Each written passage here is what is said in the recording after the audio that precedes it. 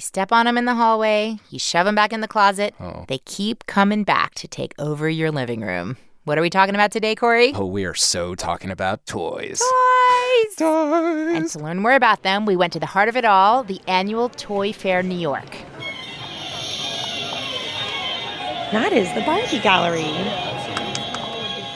It is a mermaid that comes packaged with slime. 2 different colors of slime. There's a little button on her back where the girls can put the slime inside, and it's squishy, so you can feel that it's in there, and you can take it out and change the color. That is... Sorry, that's unsettling. This is the 1-second soaker. This is the first real innovation in squirt guns in about 20 years.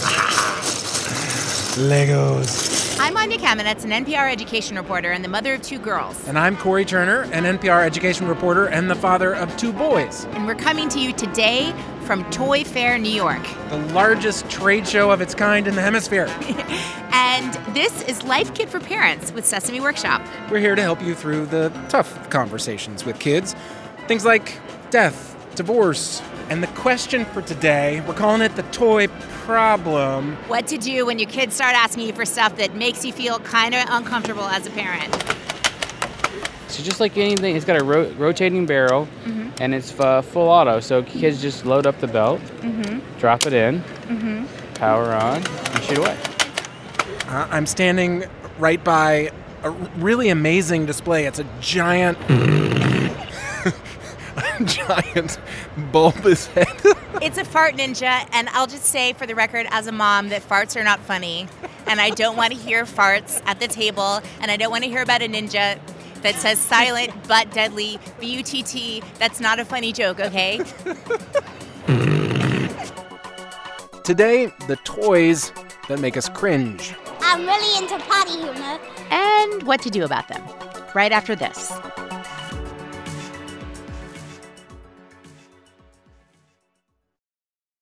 Support for this NPR podcast and the following message come from LinkedIn Learning, which offers over 13,000 online courses to help you achieve your goals. You can take a course like Managing Stress, and you can learn from experts about the importance of mindfulness, identifying your triggers, creating a nightly ritual for sleep, avoiding burnout, and much more. LinkedIn Learning videos are short, so you can fit in a morning lesson and kick off the day with a clear mind. And Life Kit listeners get a month of learning free. Start your free trial at linkedinlearning.com/NPR. Okay, toys. For some parents, a gun in their kid's hand is a little concerning. Other parents might be freaked out by stinky slime. Or by the sight of their child covered in sequins and sparkles. We're all different, and so are our toy feelings. So, we're going to help you figure out when you should really be worried and what you can do about it. After the Toy Fair, we sat down with Rosemarie Trulio from Sesame Workshop. I didn't know about the fart ninjas. Yeah. And we also reached out to Lisa Dinella. She's from Monmouth University, a gender studies professor who has one of the most fun areas of research we've ever heard of. I actually study superheroes and princesses. Lisa started studying toys and play because she was originally interested in how we choose careers, and she traced the origins of those career choices all the way back to toys and playtime. In fact, Lisa says there appears to be a connection between what our kids play with, how they play with it, and the people they grow up to be. Yeah, here's one example. Lisa says a recent study of kids who use aggressive toys like toy guns, the researchers found a pretty startling pattern. So regardless of whether they were a boy or a girl, if they were playing with aggressive toys when they were little, they were more aggressive when they were teenagers. Now, this study is not the last word on the topic. Researchers have been debating this a long time about whether toys or violent video games cause aggressive behavior or whether they are just a sign of the violent impulses that are already in our children. But still, this is a big study, and it's food for thought. Yeah, here's a different example of how play can really stick with us into adulthood. So a few years back, Lisa and her colleagues surveyed women in college. Shockingly, we found that 33% of our undergraduate women in our sample said that they identified themselves as princesses. Now, that's not inherently bad. I mean, who doesn't want to feel a little special and sparkly every once in a while? I know you do, Corey. I do. But these princesses had a few things in common. A kind of princess mindset. Yeah, Lisa found they were more likely to say that they valued their mate's physical attractiveness and earning power. They were also less likely themselves to want to get jobs after college. This is in 2013. Yeah. And here's the clincher. When the women were given a series of really tough puzzles to measure their persistence, the princesses actually quit faster than the women that said that they were not princesses. Wow. Yeah. Again, now Lisa's study doesn't exactly prove that little girls who dress up like Snow White will all grow up passive and weak and tricked by a poison apple. But it does suggest that this princess mindset, it comes packaged with some not very positive beliefs and behaviors.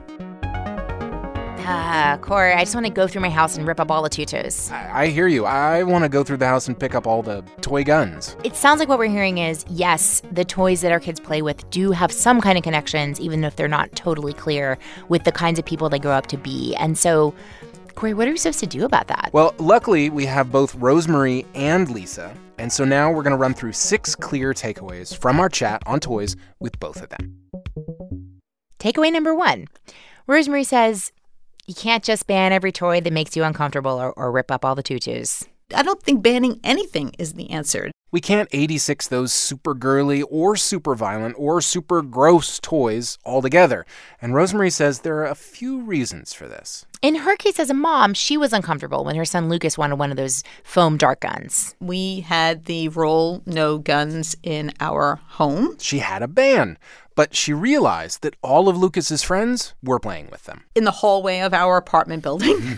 And she was worried that Lucas would be left out. And Rosemarie says that group play and the friendships that come with it, they're all really important for kids. And for me to have this stance on no was not very beneficial for my child. And so she decided to allow the gun, with conditions. I do remember coming home with that first gun and, sitting him down and saying, okay, this is how you're going to play with this gun. We're going to be very mindful of where we aim the gun. You know, we don't want to hurt anyone. And I remember him actually saying, Mommy, it's going to be okay. And it was okay. You know, and there are other reasons Rosemarie says that an outright ban just won't work. For me, I don't really like my 7-year-old to wear makeup, but then the other day she came downstairs with Vaseline and baby powder just smeared all over her face. And it was the same story in my house with toy guns. Children are really creative and innovative. How often do you see a child just take the finger and, a finger gun or a Lego gun or a carrot gun? Right, they'll make it up. Plus, let's be honest, anyone who has kids knows that when you say no, you can't play with that, it kind of makes them want to do it more. Mm-hmm. And there's always going to be a friend or a grandparent or a neighbor, somebody who's willing to say yes. Now, Lisa is also a mom, and like Rosemarie, while she's not wild about toy guns, she didn't ban them either from her house. Instead, she says she tries to strategically downplay them. I'm never going to say, hey, we haven't played with those Nerf guns a lot lately. Let's get those out. And I will admit that I have on a few occasions maybe even misplaced the toy gun in our house. So, if we're not supposed to ban toys, what is the strategy when our kids want something that we don't love? It's our takeaway number 2. Rather than rushing in with all our reactions, stop, look, and listen. Because more important than what they're playing with, Lisa says, the way that they're playing when they're engaging with these toys. You know, a princess game can be all about being pretty, or it can have a totally sophisticated plot. Or a foam gun battle could be all about strategy and cooperation. You can be really, really aggressive, or you can just be shooting targets. Mm-hmm. And I mean, you can hit your friend over the head with a doll. That's right. That's exactly right. So some of it is just monitoring how they're playing. And one red flag, Rosemarie says, is when there's no variety to a child's play. What I would be more concerned about is the child whose play is primarily comprised of aggressive behavior, and you don't see your child engage in a range of play. We want to clarify this. Rosemarie says in some cases, children who have been through trauma or abuse might act or reenact some pretty scary scenarios in their play, and they might even be encouraged to do this as part of their therapy. Yeah, and in other cases, for example, children on the autism spectrum, having a really focused or what's called a restricted interest, well, it's really common. Right. Still, in general, Rosemarie says, play prepares us for life, and we want our kids to dream big. It's okay for me to, pink things and pretty things and frilly things, but it shouldn't define who I am, and it shouldn't define what I will be in the future. Anyone who is singly defined doesn't make a really interesting person. And that gets us right to takeaway number 3, which is sexism is a very real thing. So parents need to take active steps to counter those messages. Unfortunately, we live in a very gender stereotyped world. Rosemarie says books, movies, ads, apps, adults, other kids, they're all sending powerful messages to our kids about what toys they should be choosing. Why are they enchanted by all of that? And you have to think about what is shaping their interests and their motivations. Researchers have shown by looking at toy catalogs over generations that even as our societies become more equal in some ways, toys are actually more gender-typed than they've ever been before. Lisa says kids learn these stereotypes before they're even out of diapers. They're learning about what it means to be a little boy and a little girl really early on. So between 18 months and 2 years old is the first time that we're starting to see their awareness. It's so early, in fact, that sometimes it feels to parents like these differences are totally inborn. But Lisa says that's not entirely the case. So the research actually is a bit mixed on this, and it isn't just one or the other. It isn't just nature and it isn't just nurture. And in any case, she says, toy companies, they take advantage of the nature and the nurture to sell more stuff in a way that gives our kids fewer options. Yeah, so Lisa's research has gotten at this in a few different ways. She's done some experiments on how gender branding influences kids' choices. So, for example, in one experiment, she painted all the toys white so that the signal colors for gender, like blue, didn't scream out to the boys and pink didn't scream out to the girls. And without those cues, what she found was that both boys and girls picked more of the stuff that was, just fun. Play-Doh, Etch-a-Sketch. In another study, she gave little kids pink monster trucks and baby dolls in camouflage onesies. So she used traditional color patterns and flipped them on their heads. Yeah, and the title of the study summarizes what she found, which is Pink Gives Girls Permission. There's a bigger barrier to boys playing with girl things and acting like girls than there is for girls to be able to venture into some of these cross-gender plays. So in other words, it's almost like little girls have more options than Absolutely. Little boys. And she says you can see this difference in how hard our culture still comes down on the little boys who love princesses and sparkly things. So these trends that we're seeing in terms of deciding certain toys are for girls or for boys really just limits their fun. And that's not what we want. So we want kids to have as many opportunities as possible. If you need more reasons to expand your kids' play options, well, Lisa also found in her research that lots of toys teach really important and unexpected skills. When we see tea sets, for example, that actually has been shown to teach cognitive sequencing of events, which is a fancy way of saying the beginning, the middle, and the end of a task. And you can see where that would be really important for boys to be able to master. Absolutely, it is coding.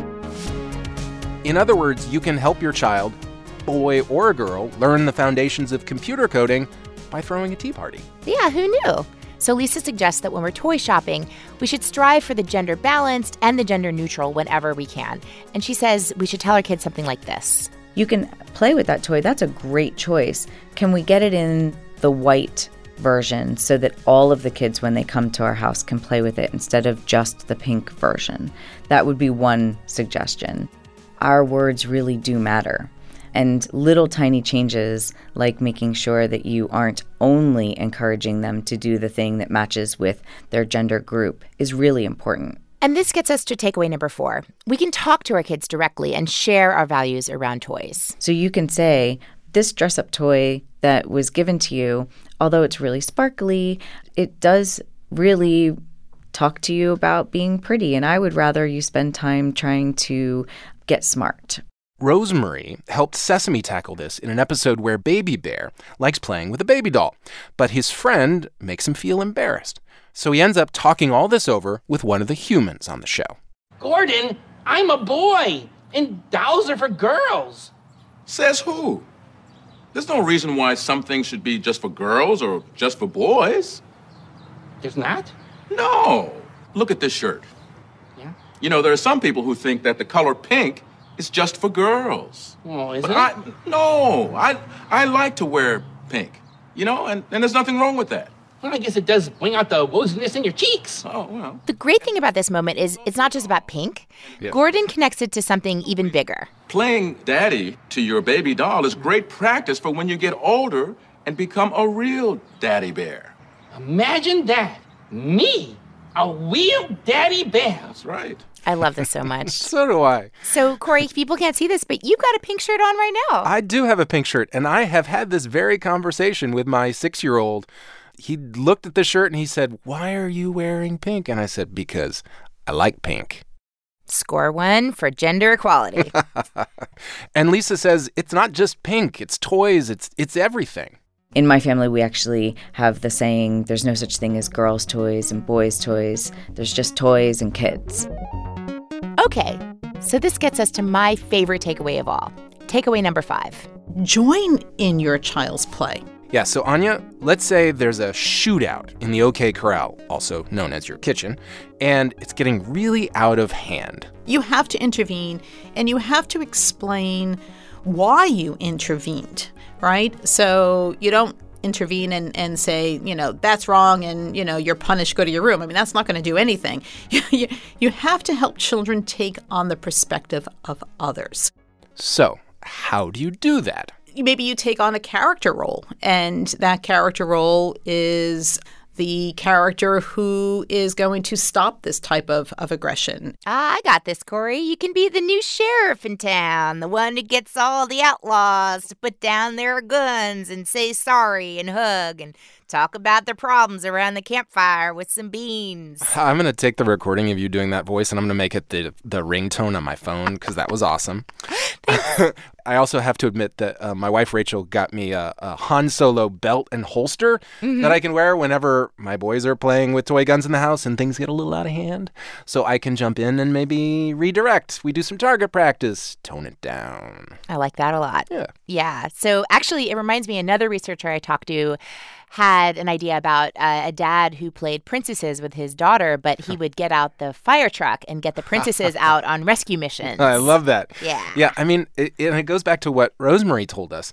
Time and time again, it really is up to parents to help expand their kids' sense of what's possible. Parents have to provide these other opportunities because kids play what they see. If you could see it, you could play it, and then one day you could be it. And the good news here is we don't have to do this all on our own. The culture is changing a little bit, too. Yeah, in one of Lisa's studies, she asked preschoolers, both boys and girls, to describe themselves and also to describe what they knew about princesses. Yeah, and so for princesses, they gave a pretty typical girly girl who needs to be rescued. Someday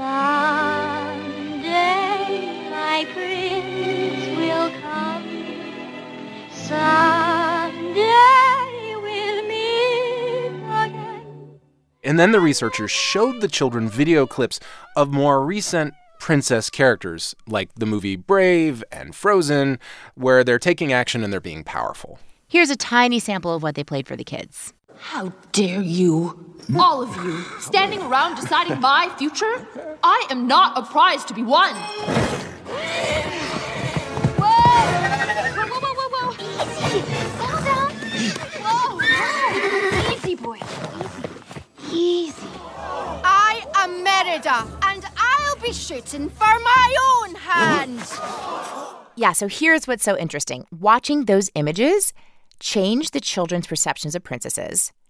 And also, Lisa said, they changed their own self-perceptions. Right, so after seeing princesses being powerful, both the girls and the boys describe themselves as more multidimensional. So they will say that I am strong, I am powerful, I am a leader, but they'll also say I am caring and I take care of people and I share. Let's take this in for a moment, Corey. You know, when kids, wherever they are on the gender spectrum, when they get a chance to spend time with characters who are more complex through play or through pop culture, it actually changes the way they see themselves. Yeah, I mean, I love that. And let's be honest, like, it's not just true for kids. It's true for all of us. We really have to look for more complex characters in our books, in our movies, and everything that we do. And now, finally, Anya. Yes. We're coming to my favorite takeaway. Trailing on the end here. Yeah, like a piece of toilet paper on your shoe. Just kind of stuck there. Just kind of on the butt end of this audio guide. Just a little awkwardly, kind of like a booger on your finger. You just can't flick off. Can't flick it off, yeah. Takeaway number 6. Number 6. It's about gross toys. Those farting ninjas, those poop emojis, the booger board games. You know what we're talking about. We know you know what we're talking about because we talked to Steve Paserb. He's president and CEO of the Toy Association. He helps run the toy fair we were at, and he told us this. You know, last year, for some reason, poop was in. So there was all these kind of poop-themed toys. And like all good journalists, Anya, we had to fact-check this claim. I'm really into potty humor. I usually do, like, jokes. He's a really good armpit farter.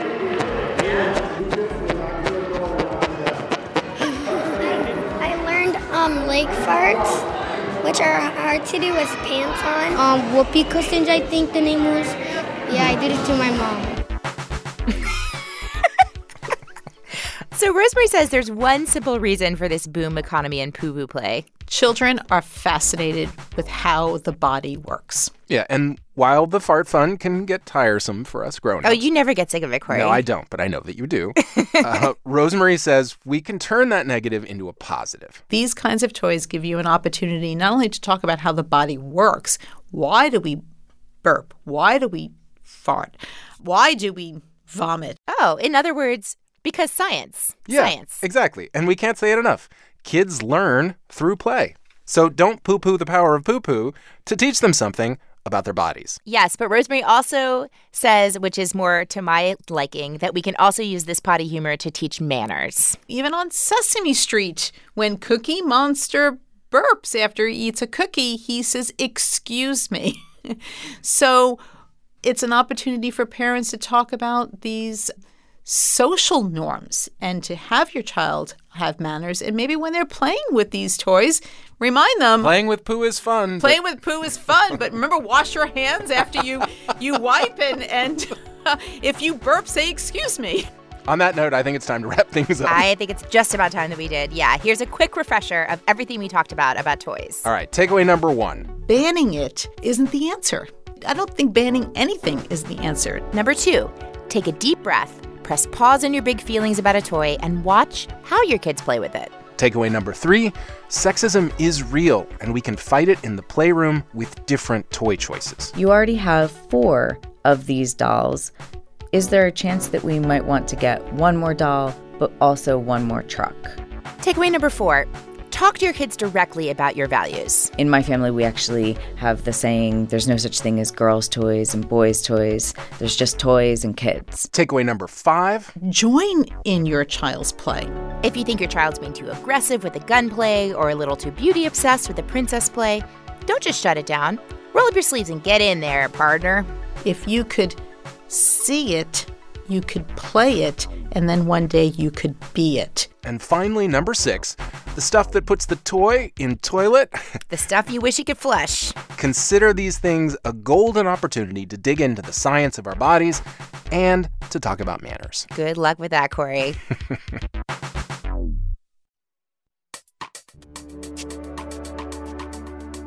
And that's all for this episode of Life Kit for Parents. Thank you so much for listening. And special thanks to Lisa Dinella, Rosemary Trulio, and all our friends at Sesame Workshop. And the other awesome toy researchers we talked to for this episode, Rebecca Haynes, Peggy Orenstein, Jeffrey Trawick-Smith, and Julia Delap.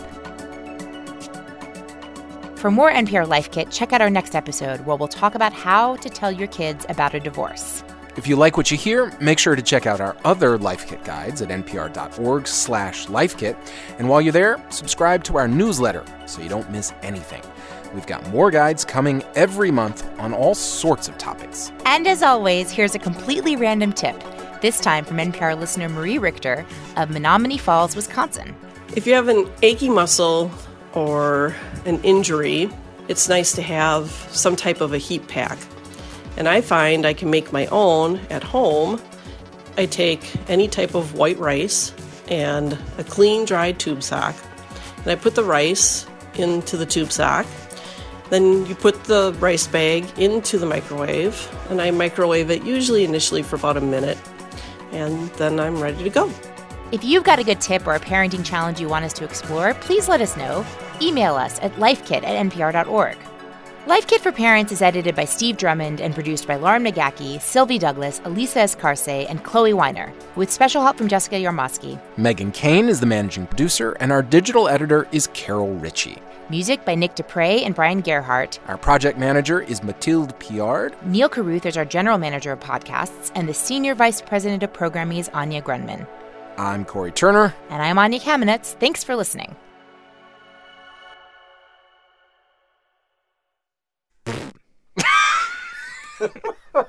I cannot believe it. Wait. Oh my God, what is happening in here? I don't know. I have Sorry. totally degraded Anya's. I can't give it up anymore. Standards. I've given away all of my standards. Okay. The future of edible insects? Life found in duck poop? Why boredom is anything but boring? And how our brains handle something so cute we can't even? I'm Mindy Thomas from NPR's Wow in the World podcast. And if you have a curious kid in your life, check it out. Laugh and learn together. Find Wow in the World on Apple Podcasts or wherever you get your podcasts.